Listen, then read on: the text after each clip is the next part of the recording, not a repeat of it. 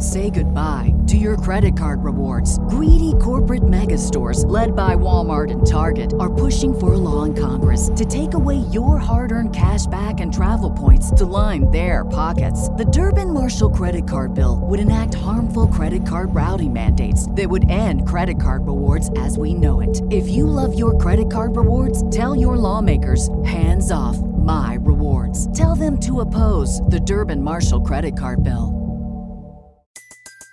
Everybody in your crew identifies as either Big Mac Burger, McNuggets, or McCrispy Sandwich. But you're the Filet-O-Fish Sandwich all day. That crispy fish, that savory tartar sauce, that melty cheese, that pillowy bun. Yeah, you get it. Every time. And if you love the Filet-O-Fish, right now you can catch two of the classics you love for just $6. Limited time only. Price and participation may vary. Cannot be combined with any other offer. Single item at regular price. Ba-da-ba-ba-ba. Hello, everybody, and welcome to another edition of Wrestlenomics Radio. I'm Brandon Thurston, broadcasting live and on demand from Buffalo, New York. Today is Sunday, March 26th, 2023. We're a week away from Wrestlemania, and joining us, as usual, is the Ernie Johnson of Wrestlenomics, the bow tie wearing Chris Gullo. Hello. I prefer the Ernie Johnson comparison more than when you say Dr. Carlson, so thank you for that. Well, there's many major television stars who wear a bow tie. Who you may be paying tribute to. It's completely speculative. Ernie Johnson. There we go. I like that one. Okay. And I think fresh off his skiing trip, that was actually 2 weeks ago, wasn't it? No, that was last week. That was last 2 week. weeks ago. Yeah. Yes. No, the skiing season in the East is pretty much wrapped up. Yeah, out in the Rockies in the Sierra Nevada, they'll be skiing until May. Where did you ski? Are there mountains? This was not far away from where you live? Yeah. I mean, it depends on your far away. It's about 3 hours north of where I live. In New Hampshire and Maine is primarily where I ski. There's mountains up there? Oh, yeah. There's, not quite as large as, like, the big resorts, like, out in the Rockies, like Steamboat Springs or Jackson Hole or those places, but pretty sizable outside of that area, like pretty sizable mountains to ski. And there's a bunch of them too. It's one of the perks of living in New England is that's excellent for skiing. Okay. I've never skied in my life. Have you ever skied, Gall? Yeah, I tried it once. I didn't like it. I'm imagining you now on some skis, and this is a pretty amazing thought. I did not like it. I did try to snowboarding a little bit. We have some pretty decent places here. Yeah, you guys have hills out there. Yeah. So I didn't start skiing until I was an adult. I think I didn't ski until I was like 21. And a lot of people start as children, which helps a lot, I think. But I mean, I love skiing. I have a blast doing it. So. Any Gwyneth Paltrow incidents? Did you run over anybody and cause them? 2 weeks ago, when I was at Sunday River in western Maine, and I crushed somebody on the trail. Like, really? I don't think I wasn't injured. I don't think this person was injured, but they were like going very slow, and they appeared to be under control. And I was going much fast. I was going pretty fast, but it was also on a green trail. So there's a limit to how fast you can go on a trail like that. And I was going like straight in towards the very left end of the trail, which is kind of what you're supposed to do. If someone's going slow, you kind of give them a wide lane and you go past them on the left, just like you're driving on the highway. And this person just decided to swerve like way too far to the left. So they were going to come into my lane. And I was like, look out, look out, look out. And then I just plowed into them. I knocked my skis off my feet. I knocked their skis off their feet. But this sounds like a dangerous activity. Like John Denver died. It's very dangerous. Skiing, right? Yeah.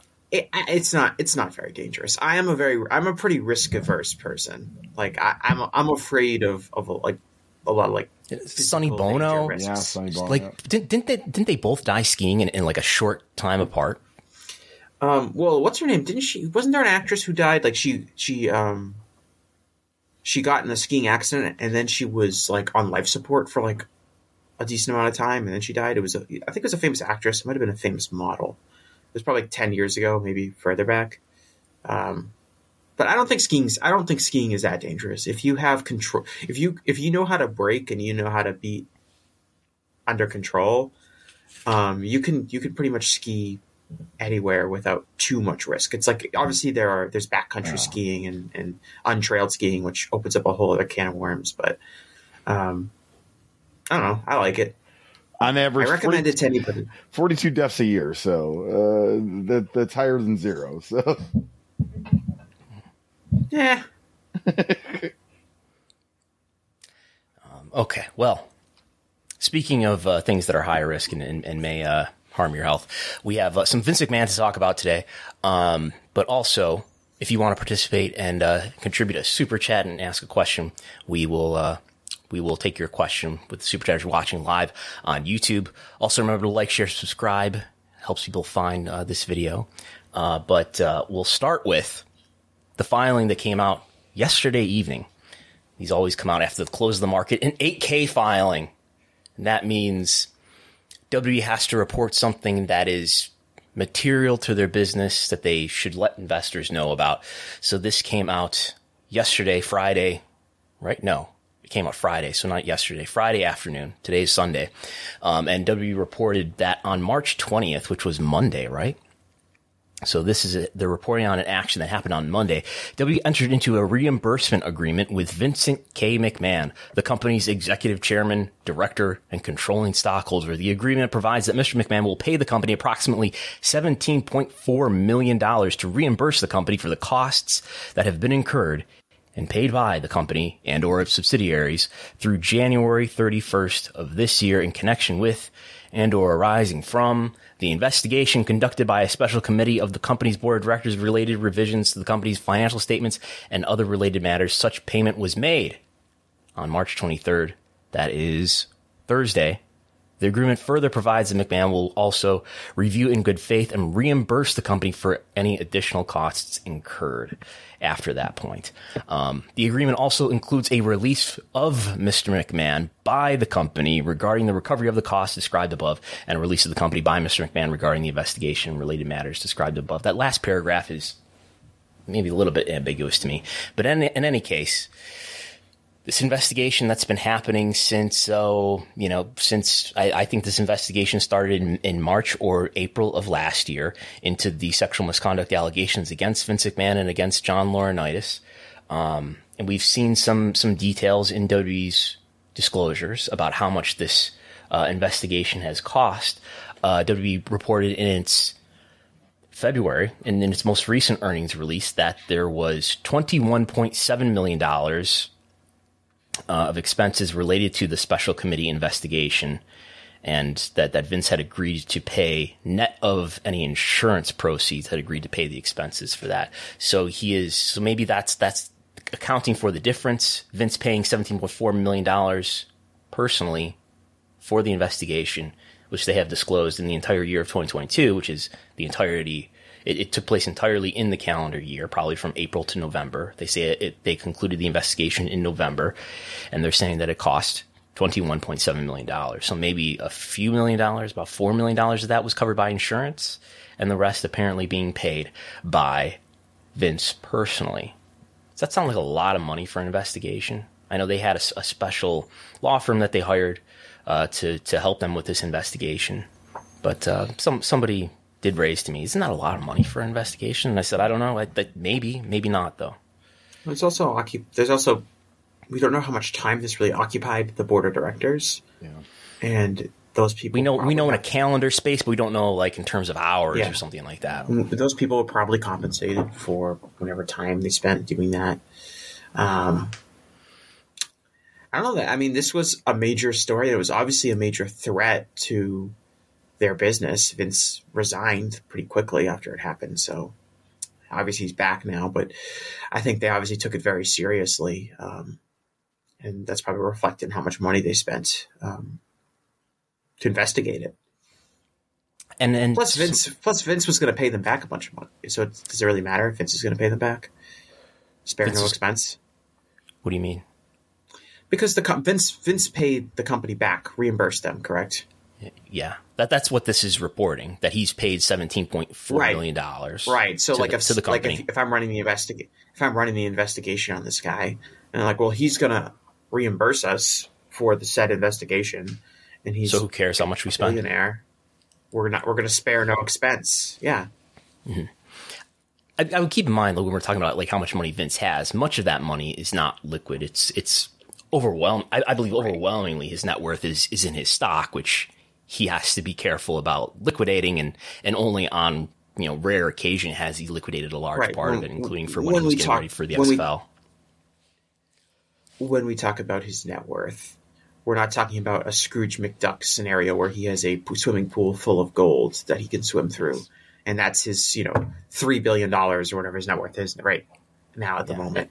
And I would suggest in terms of like cash flow, he had to take out a loan with Morgan Stanley, a margin loan against his shares after the XFL went bankrupt.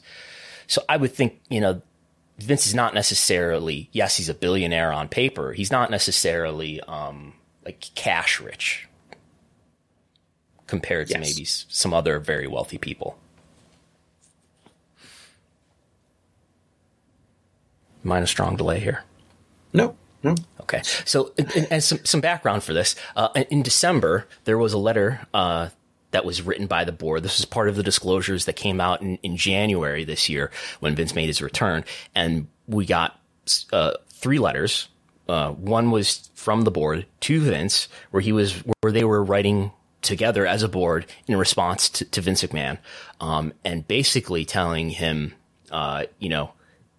you owe us money for this. We've received a demand letter from shareholders saying that we should sue you for the cost of this investigation. So rather than that, why don't you sign an agreement saying you won't come back to the company and we won't sue you over it. So what does the letter actually say? The attached draft letter is an agreement that the board will not agree to the shareholder demand letter that the company files suit against you on the conditions that you confirm your commitment to repay all of the investigation-related expenses incurred by the company and that you agree not to serve as an officer, director, or employee of the company during the pendency of government investigations. Those conditions in the draft letter agreement reflecting such conditions were unanimously approved by the board prior to receiving your December 30 letter and reaffirmed, yada, yada. So, this was part of the hostage negotiation, if you will, between WWE's board and Vince McMahon, where Vince was saying, I'm coming back to the company and I'm not going to let you make any TV deal or make any company transaction until I'm back in the company and I have the power to do it, and I'm going to do it whether you like it or not. And this was the board's attempt to try to negotiate with him, saying, hey, we've received a shareholder demand letter. We don't know more about that, by the way, other than the board's reference to that shareholder demand letter. And we don't know much about the government investigations that the board makes reference to in this letter either, beyond maybe some Wall Street reports that have allusions to it. But this was part of the negotiation that ultimately resulted in Vince forcing his way back into the company in January. I mean, we know Vince got what he wanted. He got back into power. So obviously, whatever. Does he have everything that he wants yet, though?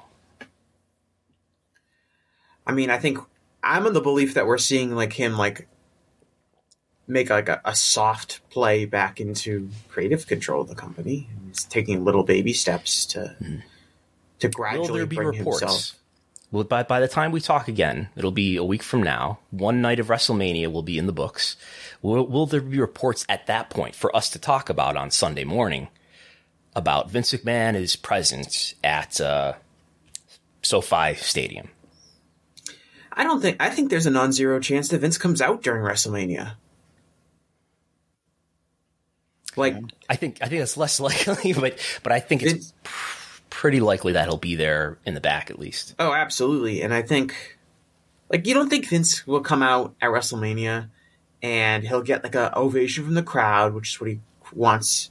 And he doesn't even say anything. Maybe he just comes out, maybe he says thank you, but then just turns around and walks back away. And then we get a report a few hours later just saying Vince just wanted to come out in front of the audience. He wasn't backstage. He wasn't wearing a headset.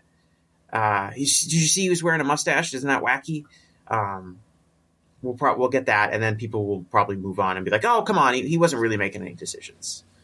Or if he was making decisions, he was making creative decisions that were bad, and the good decisions that we liked were made by Triple H. Yeah, I think I would be surprised. I think it's a story if there aren't reports that he's there. And it's a story either way, but I think I would be surprised if he's not present in some capacity you can make the justification, or at least the excuse that, well, he's there. I mean, it's WrestleMania, and there's so many business partners, potential suitors, and TV he's partners. He's in Los Angeles with all the television that people. There's an important reason for him to be there, because he's the one who's so involved with the talks of a sale. So why wouldn't he be there? But I do continue to believe that he's being careful here and making a slow roll towards coming back to the company. And I think once a TV deal and or a company transaction is out of the way, and his presence does not affect those negotiations, I think then the path is clear for him to make more of a return to creative without causing problems. So I've seen by the summer or something like that. Make more of a public return to creative. Yeah, I think. I tend to think, is he involved in the creative now? In maybe in some respects, I don't believe he's involved in any meetings, any creative meetings or anything like that. He may be having conversations with Paul Levesque. Yet on the other hand, I question what really is the relationship between Paul Levesque and Vince McMahon. Paul Levesque has told us. I guess it's possibly that he's lying, but it doesn't seem like something that you would lie about. He's told us that he's talks with Vince about how to run the company. So we know that that's not a mystery. It's more of is Vince making key creative decisions? Is he changing things backstage? Is he ordering pre-tapes because somebody used the word wrestling? As was reported. And how much of things like that could just be happening to be Vince is over there on the horizon. We better not piss him off. We better make sure we do things in a way that doesn't raise his ire and aggravate him and lead to his further comeback. I've been of the belief that I haven't noticed a gigantic shift in the tone of WWE programming since Triple H officially took over. I think a lot of it, Vince's fingerprints are still all over the product, and that is not necessarily because Vince is running creative or Vince is ripping up scripts and rewriting things.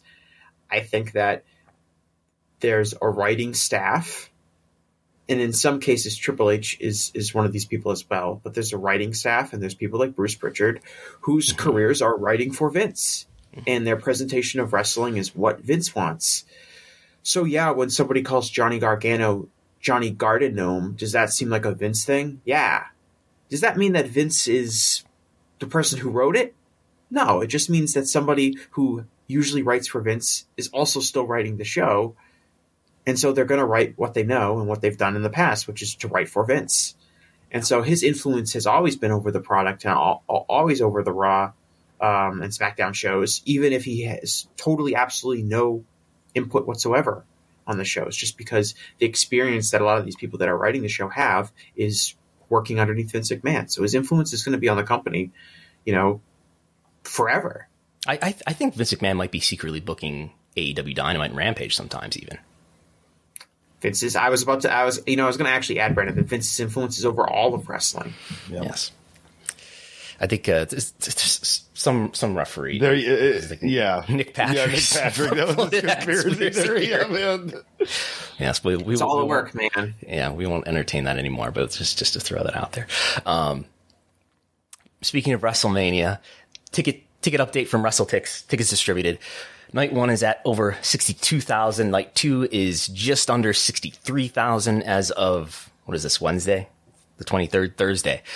So, how does that compare to where WrestleMania was at about the same point last year? So I got as close as I can to the WrestleTix updates of last year.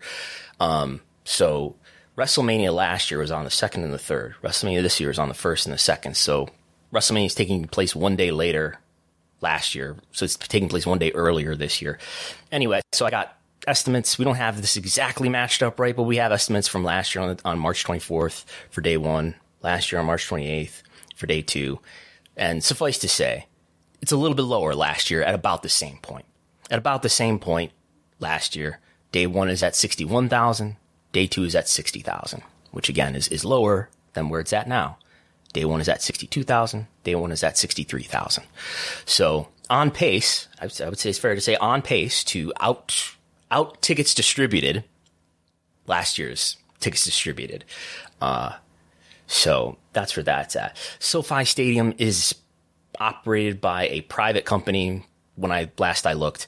So I don't know if there's going to be any public records requests we can make to clarify how many tickets were really sold. Maybe there's some city things, some local government things, but I don't expect to have an obvious answer. But we will have an answer in terms of WWE's attendance reports will give us a range within which the paid attendance must have fallen if they continue to break out. Here's our average with WrestleMania. Here's our average without WrestleMania. Yeah, I mean, maybe we can get Stan Kroenke to leak it to us since he's big enemies of Vince McMahon and he owns the stadium. But we talked about this, I think, last week, where it didn't really make sense to me that – because when we talked last week, this is before the update from WrestleTix. Yes. It looked like WrestleMania and I did not do what I should have done is try to find a number that is as close as possible in the same number of days away from WrestleMania. Right, but we talked a little bit about how it was a little bit strange that WrestleMania this year seemed to be a little bit behind WrestleMania last year, given the ticket selling trends across the company are much higher this year than they were last year. And so this latest update makes a lot of sense in kind of rectifying that. I was going to ask, is there any significance at all to the 2 days having about the same tickets distributed? Is that can we read anything into that as far as is night one a better night for drawing naturally because it's a Saturday night as opposed to a Sunday night? We really only, I think, like they've clarified some of this in the last few days, but I think kind of the only thing we really knew about the card heading into a few days ago was that night 2 was going to have Cody versus Roman Reigns, which everyone figured because that's the biggest match and that's closest night 2. And then night 1 was going to have, I think the rumor was it was going to be Charlotte versus Rhea closing it, but I don't even think WWE announced that being official. So we didn't really know that much about the difference in the cards, except that Reigns and Rhodes would be on night 2 as opposed to night 1. According to Wikipedia, it's Reigns and Rhodes night 2, and the only matches that have been explicitly announced other than that is for night 1, Austin Theory and John Cena, Seth Rollins and Logan Paul. There are obviously a lot of other matches that are announced, but none of them have nights designated yet. I think Cena and Logan Paul are big enough draws to kind of have that ticket number be equal to night 2. Right, but we just found out that Cena's wrestling night 1. Yeah. Like on Friday, right? I think people expect it because we got Austin last year in night 1. I think people expect a big name on night 1. All right. So does Austin wrestling in night 1 create a precedent where people expect something like that to happen on night 1 again? That's true. I think not clearly. So to be clear, last year, and I think it ends up, we have another slide that'll check on this, but night 1 ends up being slightly bigger than night 2. And this year, night 2 is the one that's slightly bigger. Right. But I guess they're about even. I guess if you were to ask me this, I would say there's no significance between the two nights being similar. I don't think it kind of proves someone is a draw, someone's not a draw. I think there might be something too. I think maybe Saturday is a better night for drawing because it's Saturday, and if you're flying in for WrestleMania weekends, maybe you think about being able to fly out Sunday instead of flying out Monday. Maybe. Okay, I'm sorry. Night 2 last year was about 1,000 higher. We've been over this. I think we talked. I'm having a total Mandela effect with the night 1 and night 2 last year. I swear night 1 was higher last year, and it was announced. Night 2 was announced as being higher, and then everyone talked about how night 1 was actually higher, and that was something that we talked about for months afterwards. And now all of a sudden, night 2 is higher than night 1 last year. That's what I have in the slide. So I'm going to look directly at the WrestleTix spreadsheet right now, and April 3rd. I believe WrestleTix has night 2 higher being now, but I swear I'm having a Mandela effect. This is a Berenstein versus Berenstain Bears moment for me. Night 2 that is just over 1,000 higher than night 1 last year. Mm-hmm. And it's only a few hundred difference at this point. Right. For this year's WrestleMania. realistically, both nights should be the same, because you imagine a majority of people that are interested in going in night one are interested in going to night two. If people are flying in, they're going to go to both nights of WrestleMania. So there really shouldn't be that big of a difference, logically. And if we also accept that like the main draw of the event is WrestleMania and the brand name and the running a big stadium and all of those things, the individual matches are less likely to sway one person from going to one night and not the other. It's all about the WrestleMania experience. So the just looking at the tickets distributed counts for this year's events around WrestleMania weekend versus last year, and everything is up. Everything, the arena events, let's call them, the ones that aren't the WrestleMania Stadium events, are all significantly higher already than their final numbers last year. Ring of Honor Supercard of Honor on Friday. Did I not put this in chronological order? I guess I didn't. So Supercard of Honor, which is on Friday, had 3,900. Had just about 2,000 last year and is now already at 3,900. SmackDown and Hall of Fame are both well ahead of where it was last year. Last year, 12,000. This year, over 14,000 already right now. And I was looking at the ticket maps before we started recording, and there's some obstructed view seating that's left. And obviously you can go to resale and get in for about $50 for all of these events, as well as Forbidden Door, which we'll talk about later. But yeah, SmackDown Hall of Fame, well above where it was last year. NXT Stand and Deliver, well above where it was last year. About 4,400 last year, about 6,800 right now. So it's going to end up higher than that. And Raw, the Raw after WrestleMania, 10,400 last year, well over 15,000 right now. And I don't know if some of this, I don't think that American Airlines necessarily sold out, because 10,000 doesn't sound like a sellout to me in basically any NBA sized arena, right? But 15,300 for, what is the Crypto.com arena in LA. So everything's up. Staples Center. Yeah. I mean, WWE right now is selling an absurd amount of tickets for everything, for house shows, for their TV tapings.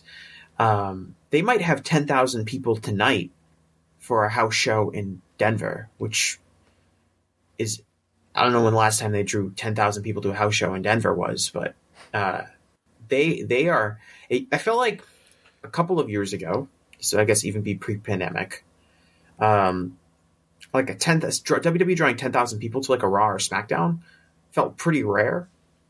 And now it seems like, especially in the build up to WrestleMania, it's happening at least once a week. I know they had a huge audience in St. Louis for Raw on Monday.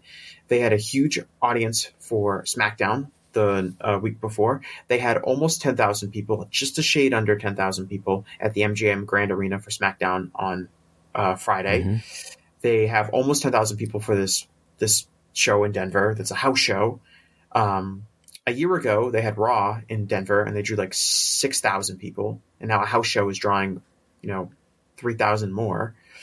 So their ticket sales, both Raw and both SmackDown, and I haven't really investigated like who's on all these shows, who's on these house shows that are doing so well. They are through the roof in a lot of cases. And it's, you've got to give a lot of credit to everyone involved. Triple H, in charge of creative. Roman Reigns, Sami Zayn, Cody Rhodes, the big stars that are appearing on these shows. Almost huge. Dominic. Yeah. Dominic, whatever act you want to say is hot right now, and they have a few. And obviously, I think like the Bloodline is the biggest, and Cody is the biggest. But they are really, really drawing very well. I mean, they in St. Louis, they're crushing Dynamite. Like Raw did, I think like 14,000 or something in St. Louis on Monday, and Dynamite's going to be there on Wednesday, and Dynamite's probably going to do like a little over 3,000. So they're doing like 4 times Dynamite's attendance, and the gap was not that big between the two of them. There was this past Monday's St. Louis Raw 12,500. Independence, Missouri. This has already happened. That's 3,900. But I don't have I'd have to look to get the St. Louis number. Independence, Missouri, and St. Louis are like right near each other, aren't they? Because I was no. Independence is near Kansas City. Yeah, that's Kansas City, like suburb, I think, right? Yeah. Okay. Mm-hmm. Okay. But they are running the two. I mean, they're on opposite sides of Missouri. They're pretty far apart. So I think running right after WWE is probably not helping AEW's ticket sales. Especially with how expensive tickets are, and WWE's prices are higher, and AEW's prices are higher than they were. Last count was just about 3,000 for Dynamite in. Yeah, that's why I think Dynamite's doing actually better walk-up numbers as of late. I think, I think I mentioned this last week, but I think AEW's ticket selling patterns are becoming more like WWE, and how quickly and kind of the trends on when they sell the tickets, doing a little bit more business later in the window than previously. But yeah, I mean, let's say that show does 3,200. That's a quarter of what WWE just did. And there was a time where there was I think it was a Q1 of 2022 when Dynamite outdrew Raw for that quarter, just straight up. And now we're in Q1 of 2023, and they're running in the same market in back-to-back weeks, and Raw is quadrupling Dynamite's attendance figure. I will tell you. So you said Q1 2021 is 2022, wasn't it? 2022. That's what I meant to say. Right. No. Where we have an average of about 5,000 to Raw 65 to SmackDown 7,000. This is by quarter. I know there were some months, but I don't think we have any quarters for where Dynamite is doing better than either Raw or SmackDown. We have Q2 where it comes pretty close to Raw. Dynamite does 63 to 68. But if we go by month, I'm pretty sure you could take like September, right? And say Dynamite did 10,000. Yeah. I've got them hidden here. 10,000 to 7,000 to 9,000 Raw and SmackDown respectively. So there are months where Dynamite has averaged higher, mostly in the CM Punk hot period. And now we're seeing a huge gap develop. And I don't like talking about the gap as much because I think it leads to a lot of doom-splaining. But I think it goes to show, I think, just in WWE's end, how much better they are selling tickets right now than they were. And how I think, like, in June of last year, Dynamite was higher. Beating Sami Zayn at Elimination Chamber when it seemed like Sami Zayn was the real hot guy for WWE, and you could make a case that he should have won the title, and you still could make that case. That has not slowed down WWE's business. It's not like we've seen a noticeable drop in ratings or live attendance since. They didn't kill the territory. They did not kill the territory. I do think there might be some long-term implications of that. Like, in 6 months, is Sami Zayn still going to be as featured of an act as he is right now? I hope he is, but I don't know if he is going to. But for the moment, it hasn't slowed them down at all. And if we look at I had this later on. We'll jump to it now. If we look at tickets distributed averages for each quarter of the last 3 quarters compared to, because now we have year-over-year differences. I guess this is what I was trying to focus on in this slide. We now have WrestleTix numbers that are, like to like, and we have year-over-year differences because WrestleTix has been following this entire period since the return to touring in July 2021. So Q1. Against the same period last year, Q1, and we're almost through Q1. Q1 will end at the end of the month, and SmackDown is up 36%. This is average. Raw is up 48%. Dynamite, having gone to a lot of new markets in this quarter, is up 16%. The Rampage tapings are flat. House shows are up 16%. So you're right. You seem to be showing television trends on this chart. And TV ratings. So the TV ratings are this table, which I'm not talking about right now, but I'm talking about. I should have labeled this table. Yes, it's not clear that this is tickets distributed, but it is. Okay. Yeah. Yes. Yeah. So you see the house show here, and I put these letters. Yeah. I didn't label this table, but when it comes to TV ratings, people can talk about how much better WWE is and the bloodline angle all they want, but there is only one wrestling shows, wrestling companies' TV ratings that are up in the demo year over year, and that's AEW. So AEW is the only company with a demo that's up year over year. Wait a minute. No, it's WWE. They're up. NXT is up in the demo. Raw is up in the demo. SmackDown is up in the demo. I don't know why'd you set it up like that? To be an idiot. You just totally confused me. I was like, wait, what? No. But so W is the only one year over year in Q1 that's up, both in total viewership and the demo. NXT is down in total viewership, as I guess they're turning off some of their P50 plus crowd or something. I don't think there's anything significant there. But Dynamite is down 23% in the demo, 9% overall. So I think that's reflective of a genuine, substantial decline in interest in AEW. We're now getting into these. We've had Rampage year-over-year comparisons for 3 quarters, right? But if you want to say, well, that first period, that first quarter, that first month, certainly, that was an extraordinary Rampage situation. In any case, still we got Rampage down in January, February, March, 17%. In the demo, 39%. While Raw and SmackDown are up marginally in total viewership, but pretty strongly in the demo. Raw is up in the demo 13% in Q1. I know they had some really strong January episodes coming after the Royal Rumble and with the Legends episode or whatever, but still this is including February and March also. Yeah, obviously the Raw 30 was a massive episode. Raw 30, but that's only 1 week, and if did that do a point? Did that do a 0.70 in the demo? That sounds right. And so they're not hitting that, but they're right around 0.55, 0.56. Up to 0.60. So, and it does feel like, I think that it's not just, John Cena came in for a month and is raised business. They have with Roman. The John Cena episode of SmackDown, which was in December, did extraordinarily well. Right. His appearance on Raw was not anything that much bigger than usual. He sold a lot of tickets, but, yes. To me though, there's a lot which makes this growth. One of the reasons you see the consistent growth, I think, is that you look at the show and it's like it's a storyline. What's drawing business in is maybe it's just one storyline, maybe it's a few, but it's storylines and characters that are not nostalgia acts, that are active wrestlers, and that people enjoy seeing each week, and they're not trying to relive the past.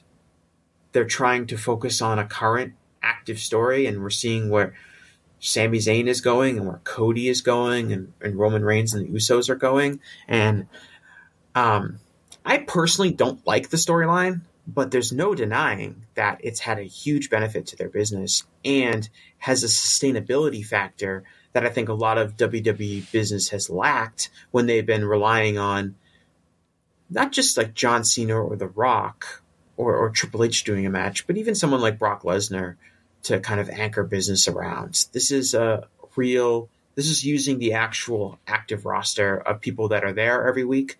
And I think that's, also reflected in the house shows business going up. Cody Rhodes works these house shows. Sami Zayn works these house shows. People want to pay to see those guys wrestle. And that if you want to see something even more extreme, if we look at the difference year over year in 18 to 34, the younger half of the demo, Gullo and I are not even represented in this demo anymore. And Raw is up in this is in March. Okay, Raw is up in March so far. They'll have one more episode of Raw in March. 76% with the younger half of the demo, Raw, up in March. It was up 46%. It's actually down in January. Now, we're dealing with 18 to 34, so that's going to be a smaller portion of the audience, certainly than 18 to 49. I mean, obviously. I don't think that demographic is so small in this case that it's going to produce a ton of artificial volatility that we see in trying to look at this in something like Impact, where we're talking about, I don't know, a few tens of thousands of viewers. We're talking about, I think, hundreds of thousands of viewers still when it comes to Raw and SmackDown. Let's say we're still dealing with how much? 262,000 last week. So about that. We're in the couple hundreds of thousands of viewers. And SmackDown is up 18%. And NXT is up 76%, the same as Raw. I almost wonder if I'm not referencing the right numbers here because they're all exactly the same. That's concerning. Okay, we'll take that slide off the screen then. I'll look at that later. But anyway, it seems to be Raw and SmackDown way up, especially with younger viewers. And we do see that, we look at the median age trends and then we see sort of Raw getting slightly younger, SmackDown getting slightly younger. So, and again, this is partly because they've built it around, I don't want to say necessarily new stars because these guys have been on TV for a while, but they're built around contemporary acts. They're not reliving the glory days from the Attitude Era or the Ruthless Aggression Era.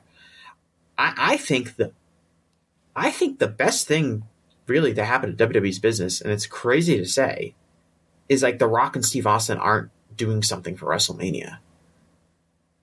Like, would they be doing this business if the Sammy storyline and the Cody storyline was like some sort of mid-card feud, and instead Roman Reigns was feuding with The Rock, and The Rock was there like every 4 weeks to do a promo? I guess like it depends. Like what happens to the Bloodline storyline if Rock is committed to a match? Do they probably still do that Montreal Elimination Chamber show in the way that they did it, right? I don't know. I don't know. Maybe The Rock wrestles. Maybe like The Rock and Sami Zayn are tagging. I have no idea. That would obviously draw huge business. But I think just even in the week leading up to so if The Rock was there, I think ratings are even stronger than they are. If The Rock was there and Steve Austin was there, they're both working matches at WrestleMania or whatever. I would imagine that ratings and business would be really strong, maybe even stronger than they are right now. But after WrestleMania, what are you doing? And that comes back to like the sustainability factor. Now I have confidence that this momentum, maybe it's going to peak at WrestleMania because it kind of always does.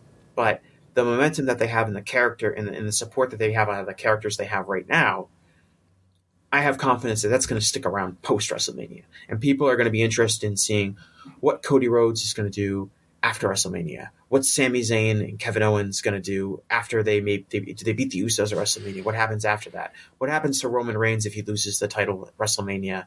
All of that stuff, I think, can lead to the momentum in the business and the interest all being there post WrestleMania, as opposed to The Rock and Steve Austin were anchoring WrestleMania. Obviously, WrestleMania would be huge, but after that, it's kind of back to square one with WWE storytelling. That's why I use the word sustainability, because I do think that what they've built over the last 6 months or so, because they're relying on current stars and current acts and people that are going to be working house shows and people that are going to be on Raw and SmackDown every week, has this new level of sustained business success that has kind of been missing from WWE for a very long time. And remember, if you have a question or comment, throw in a super chat, and we will touch on one more ticketing issue here, is that Forbidden Door. We talked about this on Thursday after the pre-sale had happened, and then on Friday, the general on-sale has now happened, and the show is essentially sold out, I would say. If you look at the ticket map, you can I did find one standard price ticket that was about $100. One ticket. Other than that, there's the platinum tickets, which start at $8.99 Canadian. And then, of course, there's resale. You can get in for $50 still. But this show is essentially sold out, I would say. For Toronto, maybe I'll be there. We'll see. Tickets distributed. WrestleTix has it at 12,865 as of what must have been Friday night. So, doing better than Revolution. And certainly in terms of number, I mean, this is doing better than probably any AEW pay-per-view since Forbidden Door last year. You know what's weird is I was told that nobody cares about Japanese stars and that Tony Khan shouldn't book for niche interests that only indie smarks like. And yet their biggest event is a show essentially built around potential dream matches between another promotion. So. Well, let's do the test then. Okay. Is Chris Gull, you're married? Yes. Tell me 2 facts about Genichiro Tenryu. Go. About Tenryu? Like, I mean, I'm not super familiar with Tenryu, but I know obviously New Japan star, and hey, he was in the WWE Royal Rumble. New Japan star? He's a New Japan star. Yeah, it was All Japan. Yeah, but he was in the He was in New Japan. He was. He had matches in New Japan. He was never signed to New Japan. Yes. He was in All Japan. He might have. Was he also in? Is it him that had that had his own promotion? Was that Tenryu? Yes. Yes. What was the name of it? It's all on the top of my head. It's I want to say it starts with an S, but I could be wrong. Proving once and for all that if you're married, you don't know that much about. Listen, I know a lot about modern Japanese wrestling. Okay, I got to go back and watch the lot of the older stuff. But neither of us, Jesse, neither of us are married, right? We could go on for days about Genichiro Tenryu. We are not. His amazing feud, his amazing jacket, his amazing feud with Jumbo Tsuruta. How he started SWS with the eyeglasses guy. He started wrestling in Romance. He made Ultimo Dragon, the star that he is. Yep, SWS, yeah. Super World Sports. Yeah. Owned by eyeglass company McGain Super. There you go. He had that awesome match with Satoshi Kojima in July 2002. I loved that match. Came back to All Japan in 2000 when Mintoko Baba called him out at the Korakuen Hall. Yeah. But... And neither of us are married. More or less. Correct. I mean, I think that's a direct line between people. No one who is married knows Genichiro Tenryu. Which is why I think, Brandon, if you ever get married, you should have a Tenryu-themed wedding. I think all the groomsmen should be wearing, Revolution varsity jackets. If I ever get married, this is 100% happening. So I will deliver brain busters to everyone at the wedding. It's just the only way I'm getting married. Okay. But that's for anything else about Forbidden Door there? Well, I wanted to point out, like you mentioned, like better than any other AEW pay-per-view. So Forbidden Door tickets went on sale like the same time almost as Double or Nothing. And Double or Nothing right now has 6,246 tickets distributed according to WrestleTix. So about half of what Forbidden Door and Forbidden Door is later. And Forbidden Door is a month after Double or Nothing. So what does that tell us anything? A theory I've heard is that Forbidden Door is a once a year special event. There is no other event that is like Forbidden Door on the wrestling calendar, certainly not on the AEW calendar.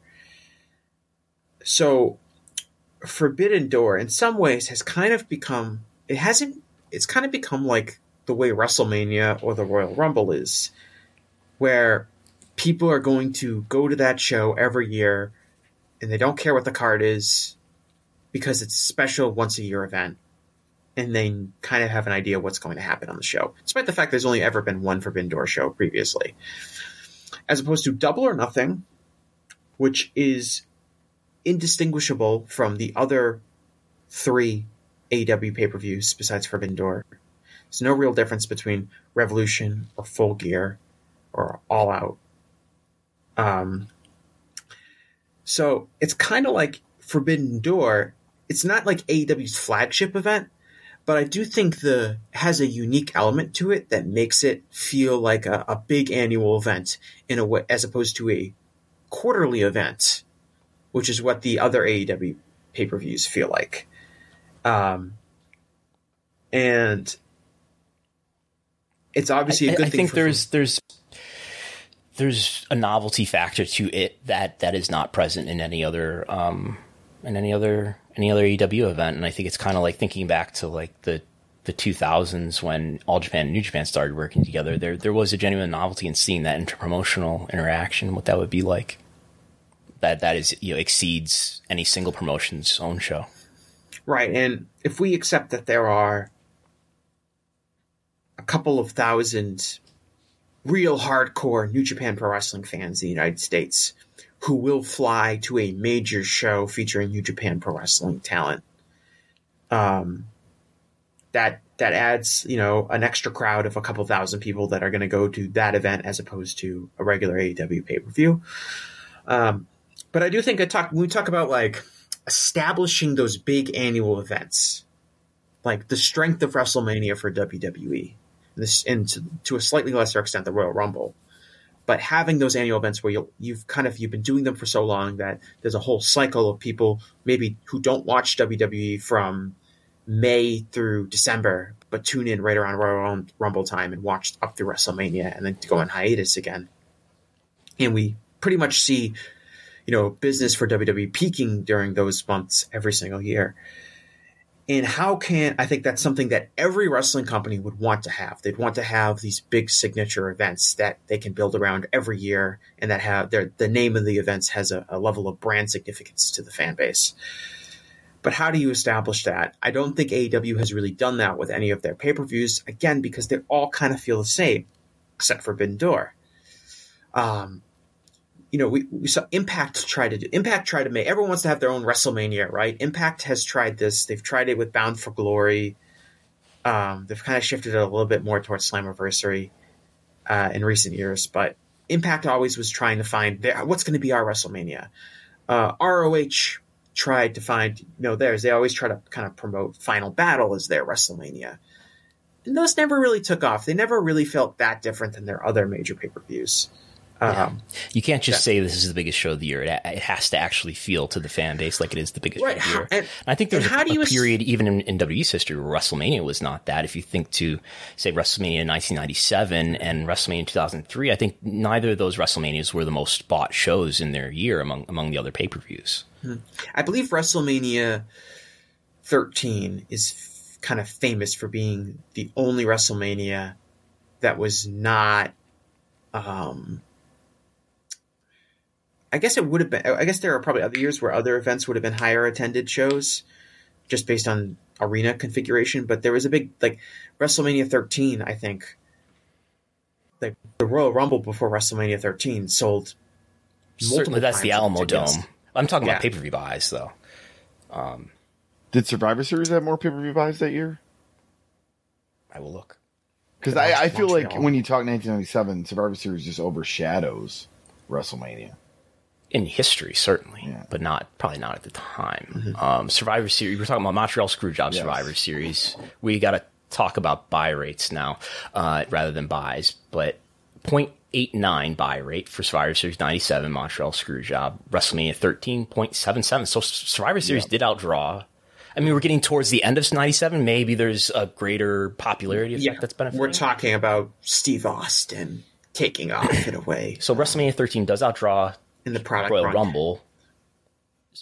Royal Rumble, San Antonio, Shawn Michaels, Sid, 0.70 versus WrestleMania 13, 0.77 buy rate. But again, Survivor Series Montreal, 0.89. SummerSlam, 0.80. So does better than WrestleMania. That's the Bret Hart Undertaker SummerSlam. Yeah, and as we go back further, there's greater fluctuation in business, like WWE's business trends in the mid 90s to late 90s. Like you can talk early 97, WWE's business is in one place. Late 1997, business is kind of in another place. Early 1998, the business is in one place. Late 1998, the business is in another place. As they kept going up. But I think the question I have is kind of how do you establish a signature event as being your signature show? And like we saw with the Impact and what we've seen with Ring of Honor, you can't just say it. Mm-hmm. I think part of it for WrestleMania is the venue, is you're doing it in a stadium. Right. But even before WrestleMania was always in stadiums, it had a certain air to it. I think WrestleMania is the oldest continued pay-per-view that WWE has. It's the original show. The longest episodic pay-per-view. Longest running episode of pay-per-view in history. It was like an original brainchild of Vince McMahon. It's got an iconic name. That he did not steal from Dusty Rhodes, yes.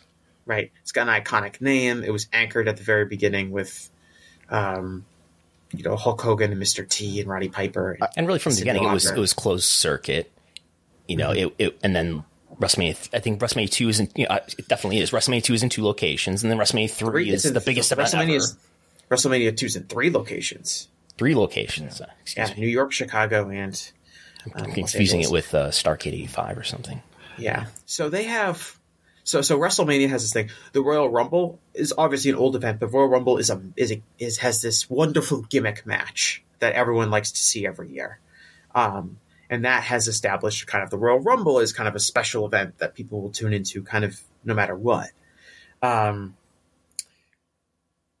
Other than that, I mean, Money in the Bank, I think for a moment kind of had a similar kind of thing where the match was very interesting. So people were kind of more interested in Money in the Bank, and it kind of pushed its way into being maybe the fourth most significant show of the year ahead of Survivor Series. I think the Money in the Bank gimmick has kind of cooled off in recent years, which has hurt it. Doesn't seem to have the lasting power that the Royal Rumble has as far as having a gimmick match.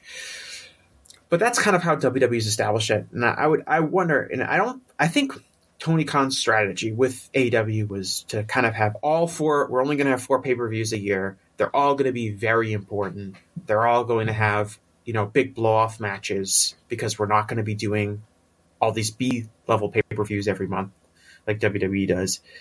And I think that's worked in the extent that all of the shows are, all the AEW pay-per-views, because there are only 4 of them, feel big, feel important, feel significant.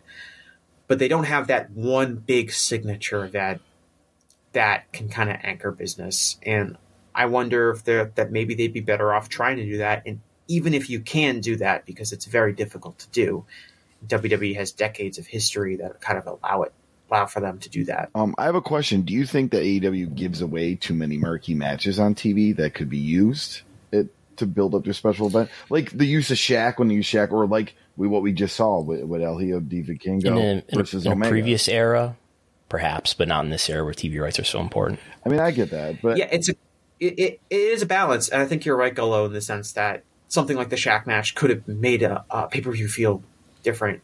I think part of it is when you do quarterly pay-per-views, to move the stories along, you're going to have to do big matches on TV. And the reality is that AEW could be a very successful company if they never did pay-per-views at all and they just did television, because that's where the money is now. But yeah, is there certain things that they could do to kind of spice up? I mean, WWE at times, I think, has been victimized by the idea of we have to hold off on doing something because it has to happen at WrestleMania, and a story gets colder because of that. We've seen that happen kind of plenty of times. So it's not always like a perfect thing, but I do think that, and I don't know how you do it once the kind of brand identity has been established with all of these shows, but I don't know. Like, could you just pick, All Out is now our WrestleMania? Okay, how do you do that? I think it has to, for one thing that might help. One thing that would help is doing it in a stadium, but I don't know. Now is not the optimal time to try to run a stadium show for AEW. Maybe that time was in the summer or the fall of 2021, but it's not right now. Mm-hmm. Yeah, right. But even then, that might only be one show. Like, say you get a hot angle. Let's say CM Punk comes back and he's wrestling the Elite, or he's wrestling Kenny Omega. Which we're less confident in happening now than we were when we talked about it a week ago. But let's just say that, because that's like a huge angle, right? And let's say they run that at Soldier Field at All Out this year. Is that the biggest, to get sidetracked for a second, is the biggest money match that AEW potentially has on the table if everybody cooperated in an ideal universe? CM Punk versus Kenny Omega? Probably. I think so. Yeah. Do you? What do you think? I have to think about it, but I think so. Off the top of my head, yes. Yeah. Maybe something with CM. I don't know if a tag match would be bigger, but maybe something with CM Punk and the Young Bucks. Yeah, maybe a 6-man versus Punk and FTR versus the Bucks and Omega. Yeah. Certainly there's money there. But typically singles matches tend to be bigger than tag matches or things like that. But let's just, like, I'm just hypothetically saying they have this hot angle and they run All Out at Soldier Field. Does that really elevate All Out to this new status of a show or is that just because they had a hot angle for that particular pay-per-view quarter? And they were able to run a stadium. I think that part of what makes WrestleMania a peak event brand is the history behind it. And I guess the closest equivalent for AEW is All In / All Out, but All Out has kind of become one of the 4 quarterly pay-per-views, not that distinct from any of the others. I guess that's the one to try to start to build up. But yeah, it doesn't have a difference. I guess how would you make it? Okay, you do it once. It's a stadium. It's a big show, whatever. And then how do you continue that? I don't know. Continue to run it at a stadium. Continue to build your biggest matches towards right, that. You run it as, and it would take years, perhaps, of sacrifice to make sure that it becomes that big, and maybe years of continuing to run it at a loss. Is that worth it? I have no idea. Probably, if the business continues to succeed, yeah. Right. Well, but if you're now suddenly you're holding off on of finishing feuds at other shows because everything has to be geared towards All Out, or you're at least coordinating everything to culminate that. I think WWE has WWE established WrestleMania and the Royal Rumble kind of during a different era of the business. Now, the Royal Rumble has a match gimmick, which is kind of different. But WrestleMania, when WrestleMania was first established, it was kind of during an era where you kind of Hulk Hogan kind of only needed to do 2 feuds a year. So it was easy to finish it off at WrestleMania because they didn't have weekly television and they didn't have all these other things to fill. So it kind of naturally establishes WrestleMania as this big, huge event. I don't know if WWE could establish WrestleMania in 2020, in 2023 if they were starting at ground zero. We know that they wanted to turn day one into a huge annual event. That was a goal of Nick Khan's, was day one is going to be another major annual pay-per-view for us. It's going to be in Atlanta every year.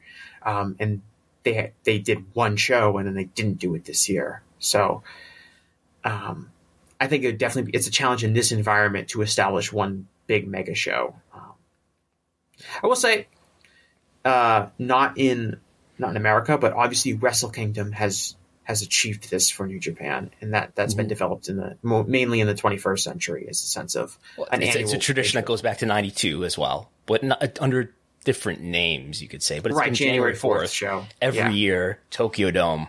Since 1992. But anyway, Wrestle Kingdom was dying, Yes. When their business was dying. 12 or 13 years ago. And it's definitely picked back up in importance in recent years. But again, that's a different model. I mean, New Japan can afford to hold off on some major matches like that because, especially the last few months of New Japan Pro Wrestling's calendar is not full of necessarily major shows that you need to have big title matches on. You basically have 1 or 2.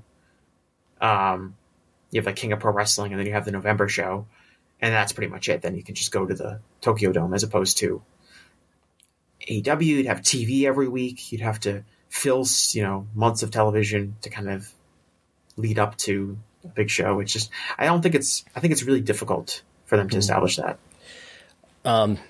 Say goodbye to your credit card rewards. Greedy corporate mega stores, led by Walmart and Target, are pushing for a law in Congress to take away your hard-earned cash back and travel points to line their pockets. The Durbin-Marshall credit card bill would enact harmful credit card routing mandates that would end credit card rewards as we know it. If you love your credit card rewards, tell your lawmakers, hands off my rewards. Tell them to oppose the Durbin-Marshall credit card bill. Everybody in your crew identifies as either Big Mac Burger, McNuggets, or McCrispy Sandwich. But you're the Filet-O-Fish Sandwich all day. That crispy fish, that savory tartar sauce, that melty cheese, that pillowy bun. Yeah, you get it. Every time. And if you love the Filet-O-Fish, right now you can catch 2 of the classics you love for just $6. Limited time only. Price and participation may vary. Cannot be combined with any other offer. Single item at regular price. Ba-da-ba-ba-ba. Don't forget, this is Patreon, patreon.com/Wrestlenomics. You can get my nearly daily TV ratings reports on WAW.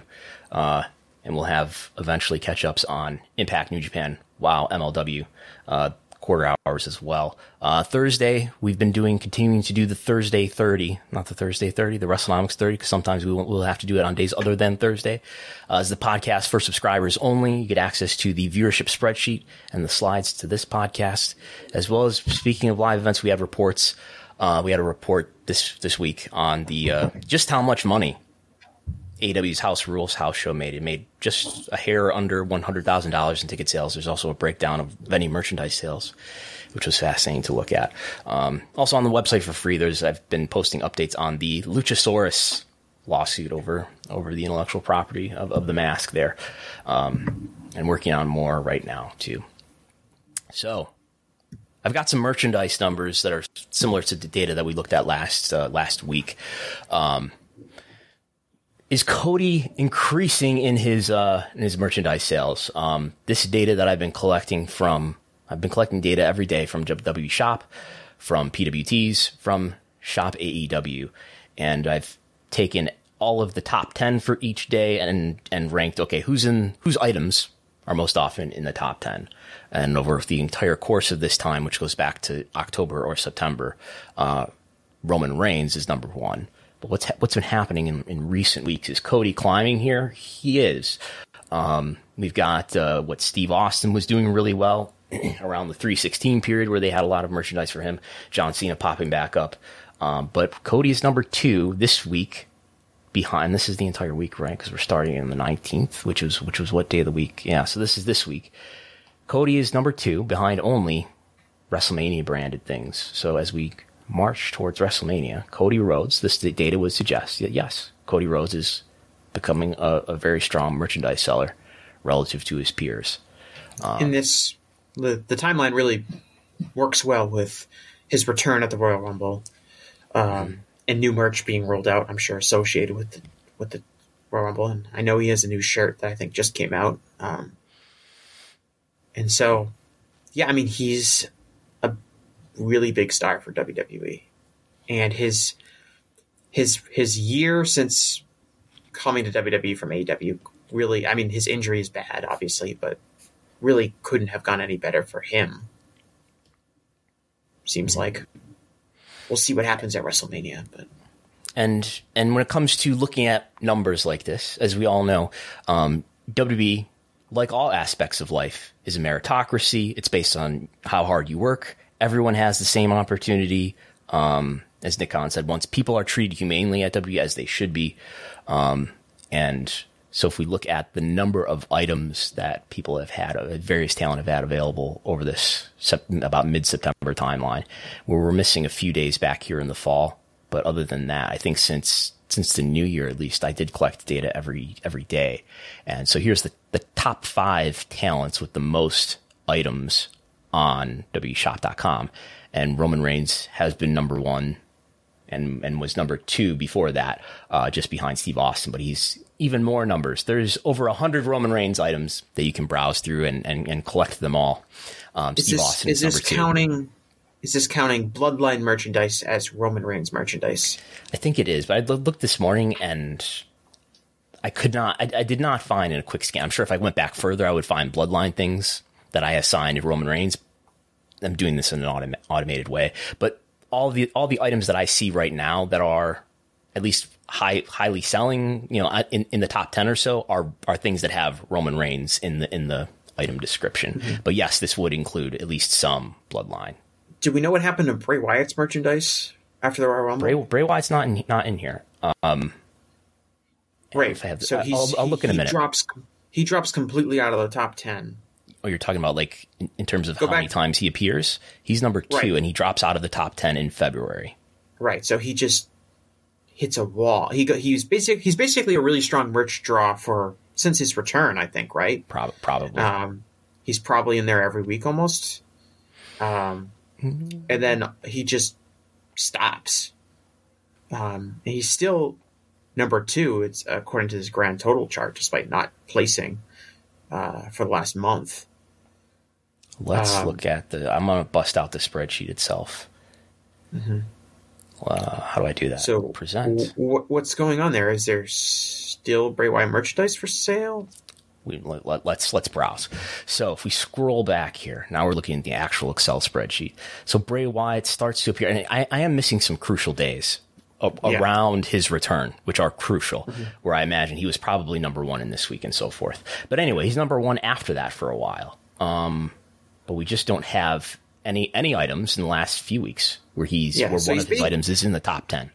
He's basically top 3 pretty much every week from his return until really his Royal Rumble match, and then he hasn't been on TV really that much, and there's some uncertainty. It seems like there's some sort of medical reason why he hasn't been on television. His WrestleMania match seems up in the air with Bobby Lashley. But his merchandise plummeting, I don't know if that's just solely because he hasn't been on TV, and so he's not selling merchandise, but it's kind of strange to me that he has been he does have some items that are here that are appearing, well below the top 10. I'm just checking to verify that he does they haven't like taken all of his merch down. I would like to see how many items, if the number of items that he has decreased over time. That would probably take too much time to do live in the air here, though. And his as been said many times, his real value to WWE is that he's an excellent merchandise draw. So is it just a symptom? Is this just a symptom of him being and he's capable him cooling off? I think everyone thinks that he's cooled off. I don't think that's a controversial opinion. And so is this just a symptom of him cooling off? Is there more to it than that? Has he had merchandise pulled? Are they trying to phase him down for whatever reason? I don't know. Is Vince back, and Vince has got an axe to grind? I think it's interesting that he was a top merchandise draw and then he falls off a cliff. And he hasn't been. When's the last time he's been on television? Was he on television during this period? So this is the week of it depends on what February you describe 12th. It depends on what you describe as on television, because he has vignettes. Like he appeared on SmackDown. I don't know if he appeared on SmackDown this past week, but the week before that, like they flashed something during like a Bobby Lashley segment or something, where Bray Wyatt's face appeared for a second. So like, does that count as Bray Wyatt being on the show? They kind of have stopped talking about his WrestleMania match that has not been promoted over the last like 2 or 3 weeks. Again, because it seems like it might be up in the air, due to what has been mentioned and reported by both Dave Meltzer and Sean Ross Sapp as some sort of physical or medical issue. Yeah, the last time we have I'm looking at the quarter hours on a different sheet that's off screen. The last time we have a quarter hour label that contains the string Bray is February 17th, which lines up pretty well with what we're looking at here in terms of where he falls off. And of course, there are other people on this list who have not been on television that are still placing highly. So it's not necessarily a direct correlation between you're on television, you can't sell merchandise, because we have seen plenty of people, including things like the NWO, who have not been on television but have managed to crack into the top 10. So it is possible. We have Steve Austin. It's very noticeable. It's very noticeable on the spreadsheet that the guy who's number 2 in grand total hasn't placed in the top 10 in a month. Okay. We'll go back to the slides. How do I make that happen? I have to stop this and restart this. Okay. Chrome. Okay. So if we look at, and by the way, I guess we could make a similar argument about, well, Cody's up and Cody's items are way up. There's now somewhere around 50, 60 Cody items, as he's emerged as one of these stronger sellers here, versus where he was previously, where he was, around 40, and before that as low as 20, while before he made his return. He wasn't on TV. And were they making new Cody merchandise when he was injured? Probably not. Maybe there was something here or there, but obviously he comes out and there's all this new merchandise leading up to WrestleMania. So it's obvious why you see a big jump. But this is the top 10. What talent? I've excluded all like the W branded stuff here. But what talent has the most items?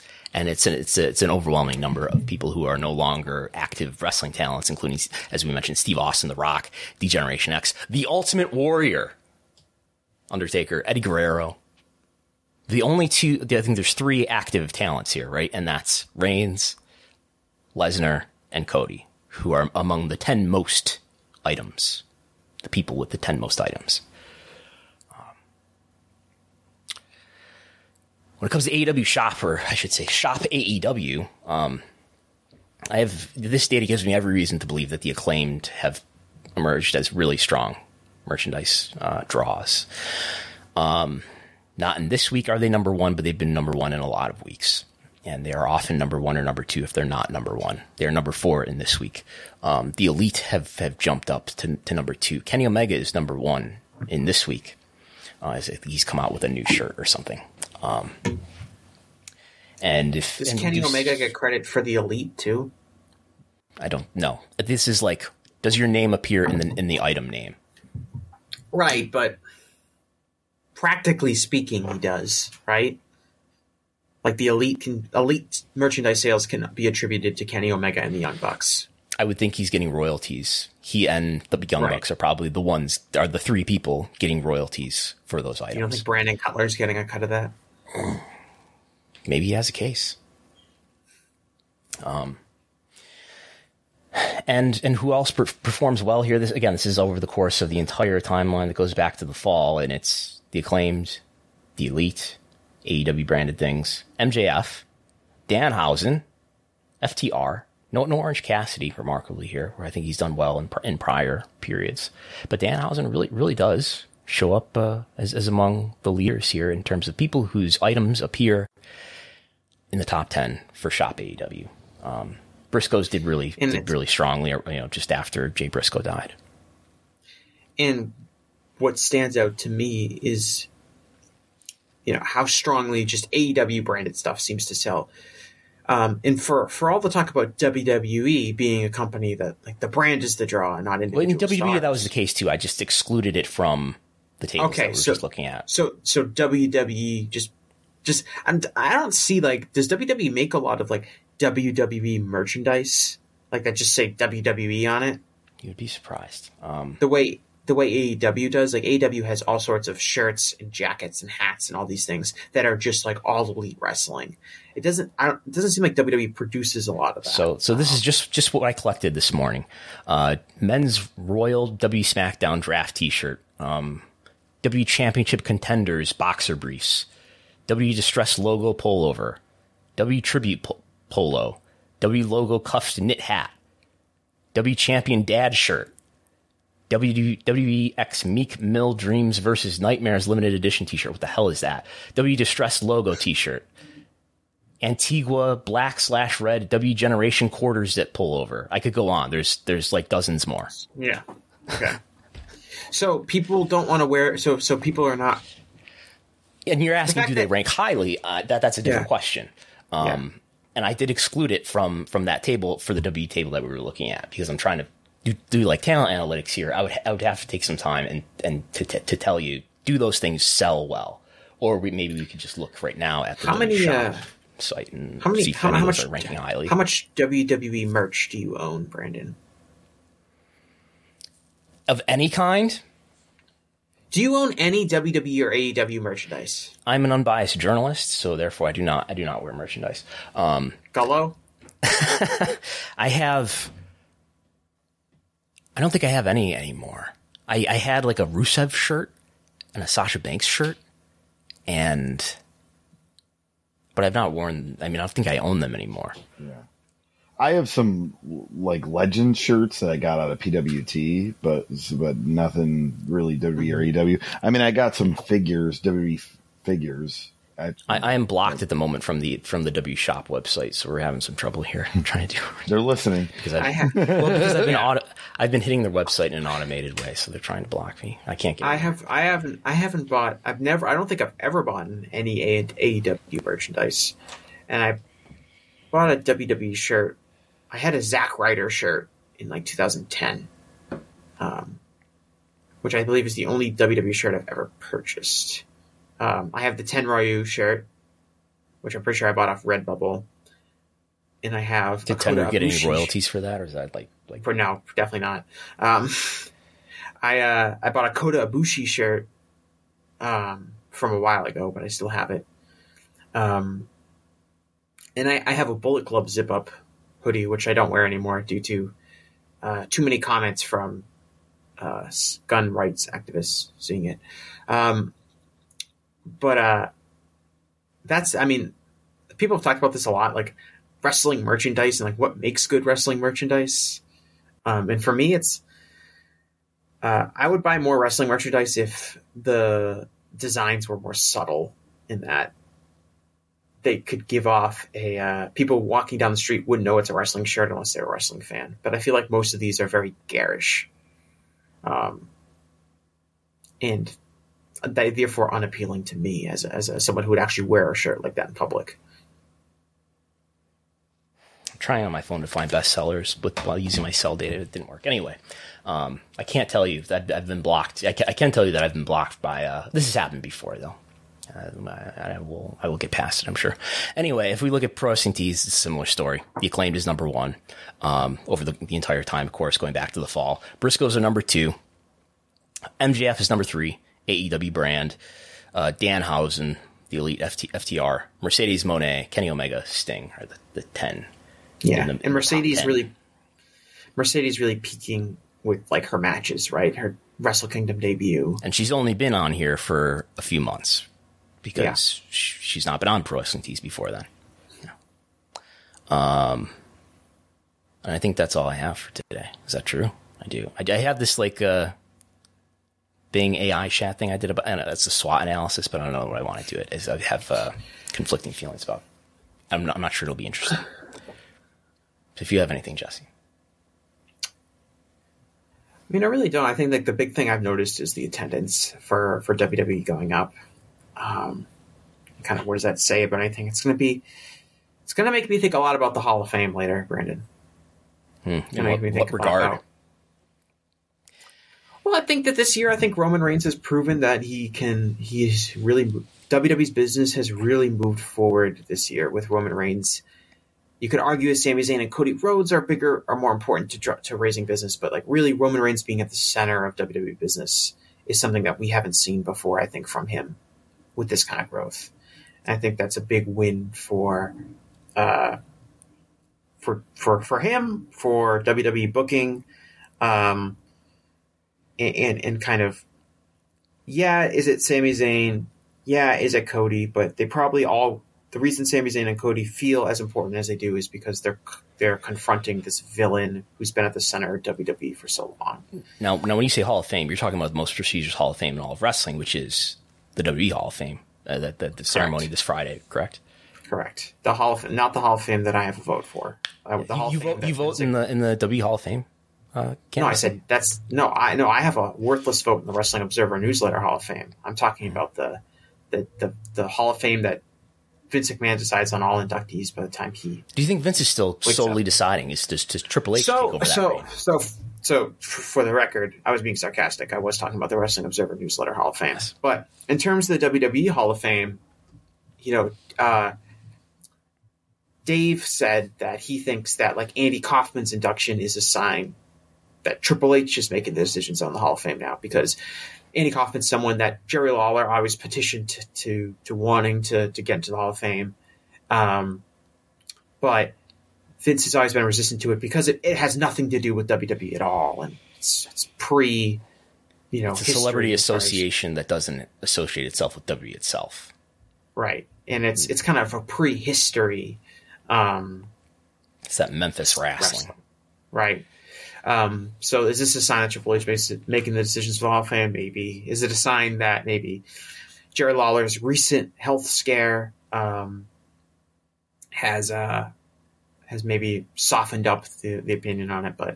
And also, like, the Hall of Fame just doesn't have many good candidates. So who's accepting the Hall of Fame for Andy Kaufman? I don't know. Is Andy Kaufman making his return to public life? That would be Tony Clifton's gonna accept it. Yeah, Jim Carrey as Andy Kaufman.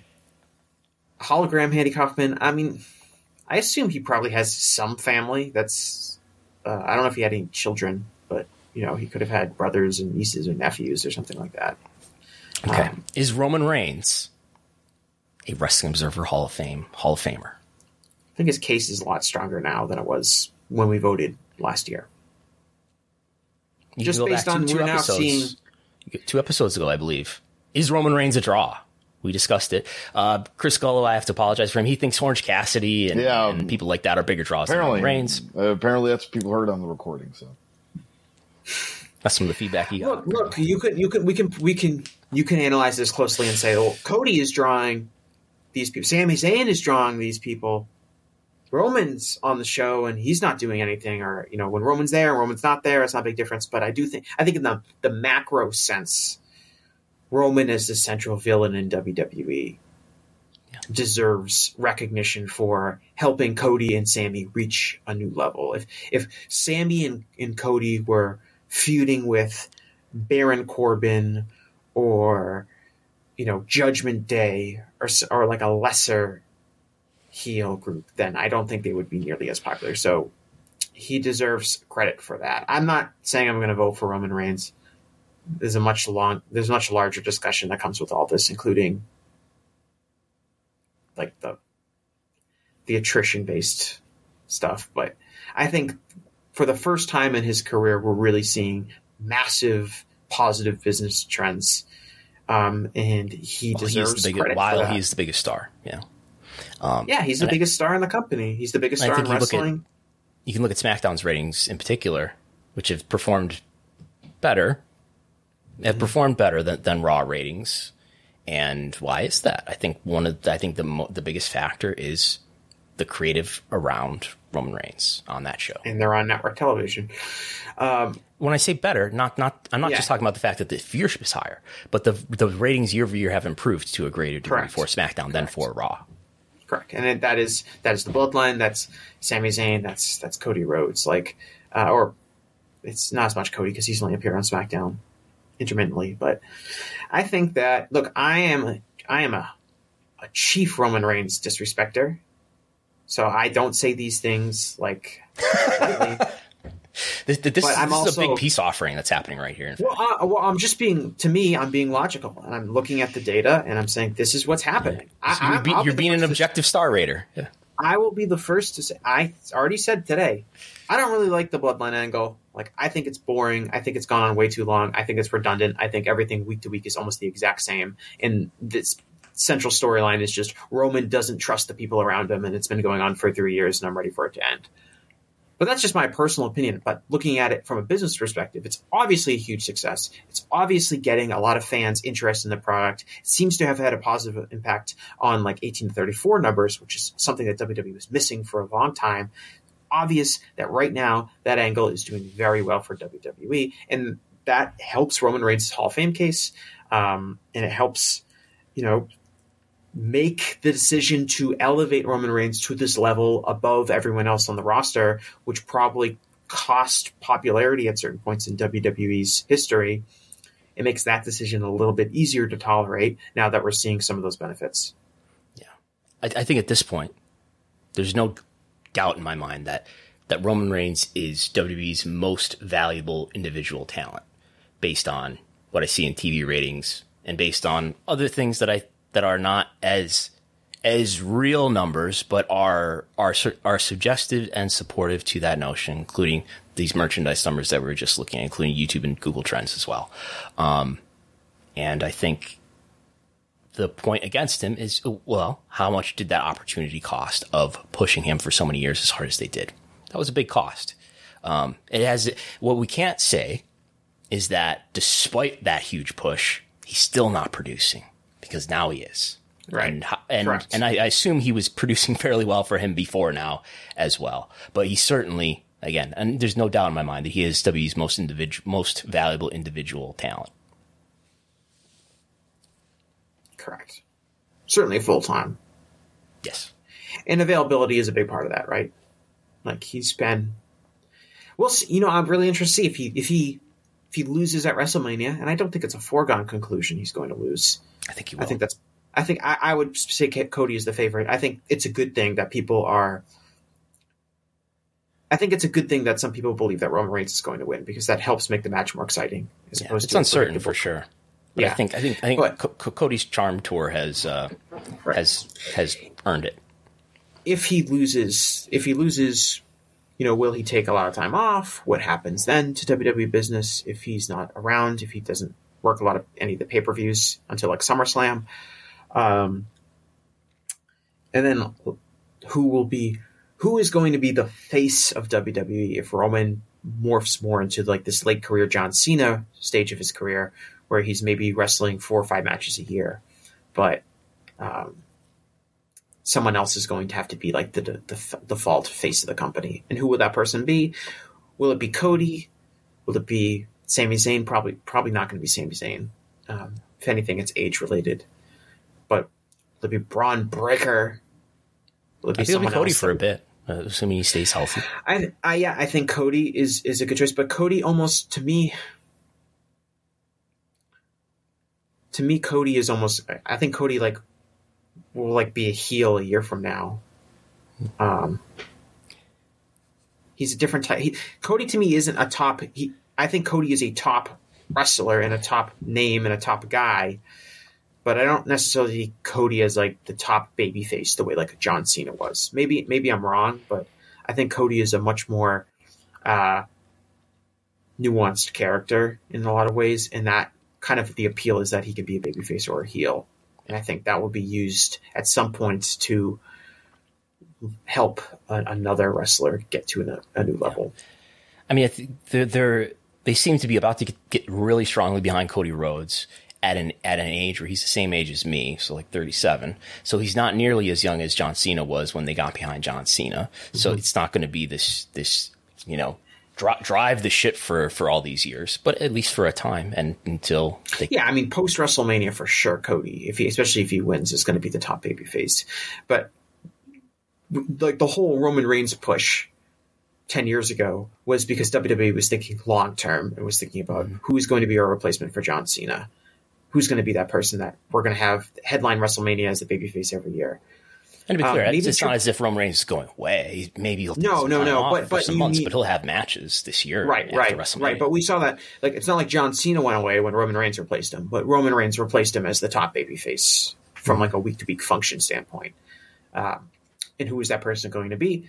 I'm not bullish on a lot of their prospects.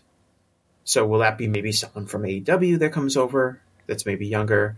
Is that the elevation of someone we haven't even seen before? Those are major questions that I think we'll have to get answers to maybe over the next year. Yes. We'll see whose contract expires. Okay. That's it. That's all I got. Plugs? We got a super chat. Oh, we have super chats? Yeah, we do? We have okay. super chat, yes. Okay. All right, so this is from Contrasoma. Any thoughts, RE Fight That's Bruce Lord. Plus as a loss leader / OTT service? Is there a long-term risk in changing perceived cost of GCW Mania weekend like the network did for Mania? Maybe even for non-fight GCW associated pay-per-views? I think the little that we've seen from Triller, I would have to look. I think we even got a breakout of a fight itself. Anyway, I don't believe that fight is profitable, and I don't think that they expect it to be that profitable. I think this is all an investment towards the future, like almost every streaming service is, except for Netflix. And I think it's a good question whether they must think it's the better strategy because it's what they're doing as far as making these events that used to be pay-per-views not pay-per-views. Some of them are still pay-per-views. The bigger events like the Impact and the New Japan are pay-per-view events that you have to make a single purchase to watch. But a lot of these events, including the GCW events, which you mentioned, are part of that subscription service with the hope that people stay. I think you can sign up for a trial, and I might sign up for a trial to see some of these events for WrestleMania weekend. You have thoughts on this, Gullo? Are you in the clusterfuck this year? I am not. Is there a clusterfuck this year? There hasn't been one announced. I believe there is at the. It's late in the show, so we can say clusterfuck without getting demonetized. One thing I do notice is that there is less events this year. Did that maybe have something to do with it? Like usually, I think they run an average 12 events in the 3-day collective, and I think there's 8 or 9, if I'm not mistaken. But I think. I mean, yeah, the free trial thing throws a wrench, but I think it's a good business idea because it is getting people to subscribe to that. Then they can go to the previous content. I mean, it's something Fight's been doing for a while. They did it with WrestleCon. They did it with, when they do the Starcast events. And I mean, we don't know the numbers on those, but I mean, we seem to be doing all right. And I don't think Fight is carrying anything collective related that weekend, but I could be wrong. Oh no, they are. Yeah, they're doing they Impact in New Japan. Yeah, which is running the same time as the DDT versus GCW event. Yeah, and then they got some of the podcasts. What do we know? I don't know if we know this, but what do you believe is out of everything they have on Fight, not just wrestling, what do we believe is like their biggest drawing act? Probably the biggest programming. Probably the boxing events with celebrities, or those. I even think the Pauls fight are on Fight. Like Logan Paul's had fights on Fight. Jake too, I think. Mm-hmm. Yeah. Did you rule out AEW there? Oh, well, yeah, because it's internationally, right? Yeah. I'm sure, but I would imagine that like a Jake Paul fight does bigger numbers than AEW on it certainly did at its peak. Yes, certainly did at its peak. And I tend to believe there's tens of thousands of subscribers, maybe like 100,000 even for AEW Fight Plus. And remember, this is internationally, so it's not really domestic unless people are using a VPN. But I think that's an extreme minority. And Supercard Honor is that just Honor Club membership? That is on Friday, and I do not see. Oh, it is on Fight. It is on Fight. Okay. 0 Hour is, but I only see 0 Hour. I'm sure we can figure this out very quickly. I mean, we haven't talked really at all about WrestleMania weekend. I guess we don't really know what the ticket sales are going to be for a lot of these smaller indie shows, but it definitely feels like WrestleMania weekend probably peaked a few years ago, and ever since the pandemic kind of canceled it, I think hasn't quite gotten back up to speed. It seems like Dallas was oversaturated last year. There was maybe too many events. There's definitely less events this year. There's still a lot of shows, but not a lot of the like Black Label Pros not there. AIW's not there. A lot of your standard super indies, if you give them a term. Your larger indies. Yeah. I think Prestige is like the only non-GCW super indie that's there. Other than that, it's a lot of California-based independents. Yeah. That's interesting. And does that less talent is coming in? I mean, you have... It's not less talent. It's not less talent. I'll tell you that, because there's a lot of prestige, like with the amount of Japanese talent and Lucha Libre talent that it's easier to get to Los Angeles than on the East Coast. Yeah. There's a lot of talent now. And you'll have, Ring of Honor is there, New Japan and Impact are running their joint show. So you have you have larger shows in addition to like things like the Joey Janela Spring Break and the larger GCW shows. I mean, you're going to have many members of DDT there, many members of New Japan. So I think the talent's there. Oh, and TJPW is doing a show too, I believe, as well. Yes, they are. Yeah. It looks like you can get the Ring of Honor pay-per-view on Fight. I take it worldwide based on what I'm reading on the Ring of Honor website, which does not mention Bleacher Report. I don't think. So if you're, it does not mention Bleacher. So if you're Fight, so you're almost counteracting yourself. Yeah, you're basically getting all the GCW events for a $10 membership, but you're gonna gonna make buys on that New Japan Impact and the Ring of Honor show. So, yeah. WrestleMania weekend has peaked in the sense of what? In terms of buzz, in terms of match quality, or in terms of actual revenue? It's not match quality. It's probably buzz and revenue. You think the match quality is still as good as it was? I mean, have you seen that list of Mike Bailey matches? I want to see all of them. I don't know. No, I know the match quality. The match quality to me is going to be significantly less. I was not impressed with what I saw last year compared. I mean, and this is just the reality of indie wrestling and the reality of like contracts. Like if we go back in time, and like AEW didn't exist, so you had a lot more of the AEW talent on these weekend shows, and lesser New Japan talent. I'm like. This is something I kind of try to bring up to Mike Weber. Like, do you feel that indie wrestling is still as strong as it was before? And I mean, naturally, the guy selling this says, no, I think it's never been stronger. I think that and part of it to me is just the what has become popular in indie wrestling, and the vibe with that. It seems like a lot of these shows have, not all of them. I want to stress that is not like what I like. I'm going to go out of my way to see.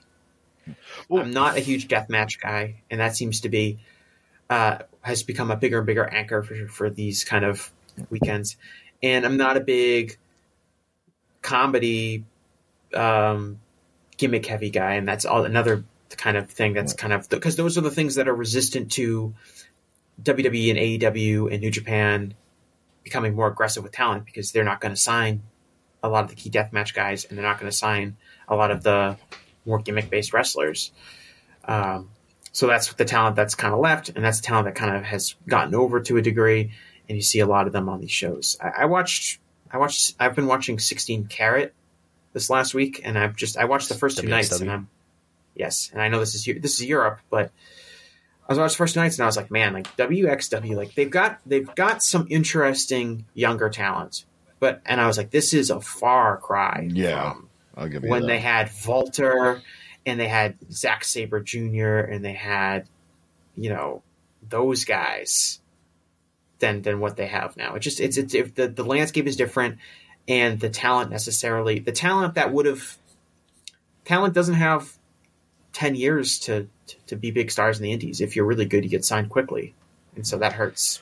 Well, I mean, in a lot of cases. If you look at a lot of these shows, though, the bigger names are people are really under contract, whether it be New Japan, Impact. I mean, there is some Ring of Honor, like a Mike Bailey, talent that are doing these shows. So it's, I mean, if, we're talking 11 months out of the year, 11 months and 29 days, I would say that, the independents have definitely lost star power, but they get it WrestleMania weekend because those guys that work for major promotions work those shows. So I will say this, Dallas didn't have as many big marquee matches, but I've noticed in LA there is less deathmatch stuff. Like GCW doesn't have a lot of deathmatch stuff announced, which is very interesting. And they're not really doing the student shows with JCW. Well, not student, but the younger talent shows with JCW and LA Knights. Or LA Fights. Yeah. Yeah. For GCW, I will watch Bloodsport, and I will probably watch Spring Break. That's probably the extent of my GCW watching. And then I will probably watch, I'll watch the Impact and New Japan show, and I'll watch the Ring of Honor show. And then I will probably pick one non-GCW related, maybe a collective indie show to watch as well. And that's probably what I'm gonna watch. But I think some of this on IWTV. Prestige will be on IWTV. Yeah. So the collective is all Prestige, which that card looks good, and I'll probably check that out, especially if you have IWTV membership. And there's the Hitchcock Memorial. Yeah, that's always a good show. It has a sure comedy in it too, but there's usually good matches too. Yeah, that's a show I'll probably check out. Is Sup gonna be there? Sup Graps? No. Southern Underground Pro? No, that's the thing about the collective this year. It's GCW shows with the exception of Santino Bros. And then you have your GCW Jason shows like For the Culture and Effie's Big Gay Brunch, but there's it's just and DDT is doing a show. But for the most part, it's just Santino Brothers and GCW. Mm-hmm. Yeah, I think but I think I think the indies in general, we're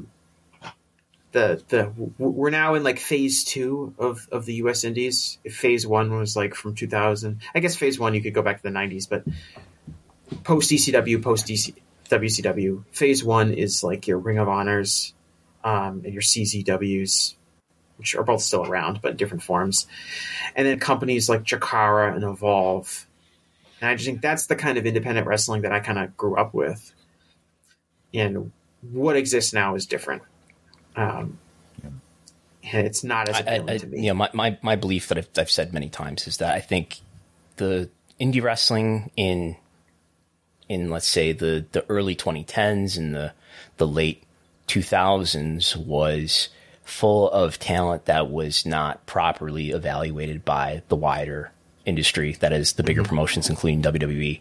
And from about 2014 onward, that talent set got more properly evaluated and are largely signed now, both by WWE because Triple H woke up, and by AEW, which launched. Right. The concept, I was talking, I just mentioned with WXW, the idea that someone like Walter would just be great for 10 years and not signed anywhere wouldn't happen now. Kevin Steen, everyone knowing that Kevin Steen is this very extremely talented wrestler, and he's just in Ring of Honor for 10 years, not getting a look by WWE or even Impact. And I would suggest that talent who are released from their major company like WWE are maybe evaluating that the indies are a less worthwhile place to work into, because it's not, we had how many people who were released in 2021 and probably more in additional talent in 2022. And how many of those have gone on to work the indies? Very few. I mean, there's very few Matt Cardonas who have, who have taken it up and said, all right, I've been cut, but I'm going to go out there and make a huge run on the indies. Very few. There's a bigger discussion on that, though. It's like how they come up. They're former athletes. They weren't on the independents before. Like, they're bodybuilders. They're fitness models. I think it's. And in a lot of their cases, there's an AEW to scoop them up. Yeah. And if they don't go to AEW, they just go on to move on to other things, because, I mean, they, like I said, they weren't. There are options in addition to the indies for them. Yeah. I mean, if you didn't do independent wrestling before you got signed, the chances of you going to do independent wrestling are, I mean, Mojo Rawley never did. Nia Jax never did. They, Right. It's a if you grow, if like all you see is WWE and nothing else, then the appeal of the indies, because you're not going to, depending on who you are, like, you're not going to make money. Yeah. You're not going to make worthwhile money. Brandon and I can tell you, it's a different lifestyle. like right. And if you're used to coming from WWE, like, let's say Mojo Rawley is an example of someone like Mojo Rawley is not going to make a ton of money on the indies. Someone like Cardona, who really hustles and I think has like a level of drawing power, he probably does works a lot, so he probably does make money off the indies. Yeah, he does well. But he's got a Patreon too, I think. Yeah, I mean but a lot of these people are not going to make a lot of money doing the indies. I don't know. Maybe is there less money in the indies than there used to be? Are there less? Again, the end of like Evolve, there are less in Ring of Honor becoming selective of who they're going to sign and things like that. And having, I think it's like, as far as like making money, I don't think Evolve was a place where people made money as much as they got exposure that was valuable. Right. And then they worked local indies that most people have never heard of, and that's where they made several $100s in a booking. Okay. I should have had this prepared. This is unrelated, but Dave reported that an indie in Ohio drew like 4,500 people to a show. I saw Lavi tweet about this.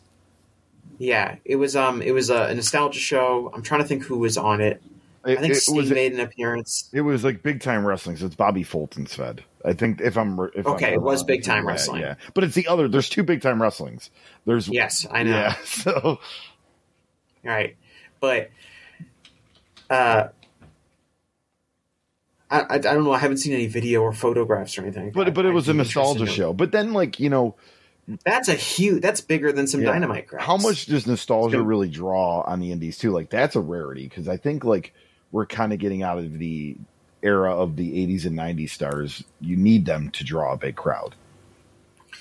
Yeah, it always depends on. I think it depends a lot on the indie, and it depends on what kind of star you're bringing in. Are you bringing in,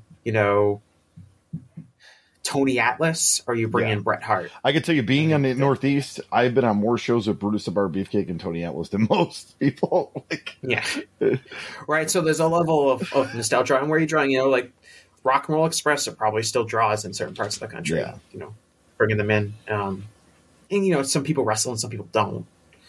When we talk about before we get off of that, the Ohio show, I'm trying to find my conversation with Lavi where he tweeted, and I'm struggling to find it, but that, if you look at he found like the map of the gym that they ran, and the capacity is well under what somebody claims the attendance was. It's like, it was also a convention too, right? It was like a convention / show. Like, most of those guys didn't wrestle on the show. So, yeah, they were wrestling. Yeah. Like my big question, Brandon, was, with that reported figure, I was like, where were they running? Because they would have to have run in a fairly large venue. Like, it would be bigger than the venue that AEW ran their house show in Troy, Ohio in, for sure, if they actually drew that attendance. And it was in Ohio in March, so it probably wasn't outside. So it has to be some level of indoor venue. So you'd have to be in like a smaller college basketball arena or minor league hockey arena or something like that. And they were in some town in Ohio I've never heard of before. So that was the number one thing that jumped in my head. It was like, well, where did they run? Because it wasn't like they were running at, a big building, it seems like, but so I don't know. The capacity, they were running at a gymnasium in Ohio. Bobby Fulton's world-class professional big-time wrestling group drew the largest indie crowd. This is the report. Drew the largest indie crowd of the year, 4,327 in, Chillicothe, Ohio, for a Legends meet and greet show, yada, yada. All right, and then Lavi, the Shoemaker Center. The Shoemaker Center is the name of the location. And then Lavi Margolin found the map that says the capacity. Again, remember, the attendance was supposedly 4,327. The capacity of this gym that they ran was 2,200. Yeah. And we'll show you what I'm looking at Shoemaker here. Center. Count the parking attendance, count the concession stand. I think I told them. It does. Did they count? Did you count everybody in the neighborhood, including the houses that were empty, where no one was home? You can get to it that way. All right. Yeah, it appears to be like a D2 or D3 maybe college basketball gymnasium. So it seems very similar to the kind of college gymnasium that they had at my school. Which is probably about where was this number reported? It was in the Observer, just in like the here or there. And Dave even said it reportedly drew that number. So I think Dave was skeptical of it himself, but he did publish it. And it seemed very high. I mean, there will be like lucha shows that run in like Laredo, Texas, that will draw like that many people. They'll bring in like El Hijo del Santo or like these big Mexican stars. So those tend to be the biggest indie shows of the year. But I thought that was a huge. It seems the best indies though draw like 500. That seems to be the number. Like the really successful. Like I think they even like AEW. I know had a sold out crowd. I think it was probably higher than 500 this past weekend too. But I think that seems to be the number. Mm-hmm. That's the statistic I'm referencing. Does he have a photo too? I think so. He says based on the venue and the photo. There we go. But there's the photo of the venue for people watching on YouTube. All right, so there's clearly a lot of people, but there's a lot of people. It looks like about 2,000 people, not 4,000. Yes. Yeah, no doubt this was a big indie crowd. 4,000, I don't think so.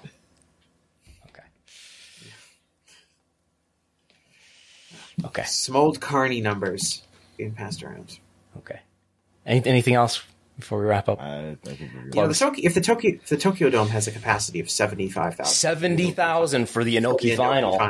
Then maybe that building does have a capacity of.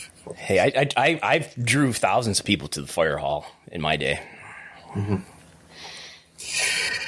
Are you going to be working Forbidden Door, Brandon? Working? No. Why would I be working Forbidden Door? You're not going to have a pre-show, a buy-in match with Yuji Nagata on the show? No, I don't think that's happening. Okay. Gentleman's Wrestling Podcast. That's my podcast. You can find it on any place you can find your podcasts. It's also on YouTube, but you can find it on Spotify, on Apple Podcasts, on Amazon Podcasts. I talked to Trevor Dame. We talked about CM Punk and kind of reflecting on CM Punk's exit from AEW back at the All Out Presser. Obviously, a lot has changed since we recorded that podcast. But if you want to hear, but a lot of it is still relevant. So if people want to listen to that, they can check us out. Ever since we joined the Voices of Wrestling Network, things have really taken off for the show. I believe we're well into the top 100 wrestling podcasts on Chartable and on some of the other lists. I think we might have peaked in the 30s for one of our episodes. So things are going pretty well for us over at the Gentleman's Wrestling Podcast. So if you want to check that out, you can find it, like I said, pretty much anywhere you get your podcasts. I mean, same old with me. I mean, I'll be this Saturday. I'll be in Elmira, appearing at a Wrestlemania watch-along party. taking some pictures, signing some autographs, and announcing some live demonstrations. What are you trying to say? Just be live demonstration matches. Live demonstrations, not matches. Live demonstrations. Okay. Yes. Chris Gullow's views and activities not necessarily represent those of Wrestlenomics LLC. Okay. Thanks, everybody, for listening. We will talk to you next week, Sunday at 11 a.m. Gullo will not be here, I believe. I will not. It'll just be me and Jesse, I assume. Are you working the weekend, Gullo? Well, WrestleMania weekend? No, I'm doing that appearance at Elmira. I think we're staying overnight, so. Yeah. Okay. But we'll be here with night 1 in the books of WrestleMania, and we will discuss whatever there is to discuss in the world of wrestling business, which I'm sure will be substantial. Talk to you then. Thanks for listening. Bye. Everybody in your crew identifies as either Big Mac Burger, McNuggets, or McCrispy Sandwich. But you're the Filet-O-Fish Sandwich all day. That crispy fish, that savory tartar sauce, that melty cheese, that pillowy bun. Yeah, you get it. Every time. And if you love the Filet-O-Fish, right now you can catch 2 of the classics you love for just $6. Limited time only. Price and participation may vary. Cannot be combined with any other offer. Single item at regular price. Ba-da-ba-ba-ba.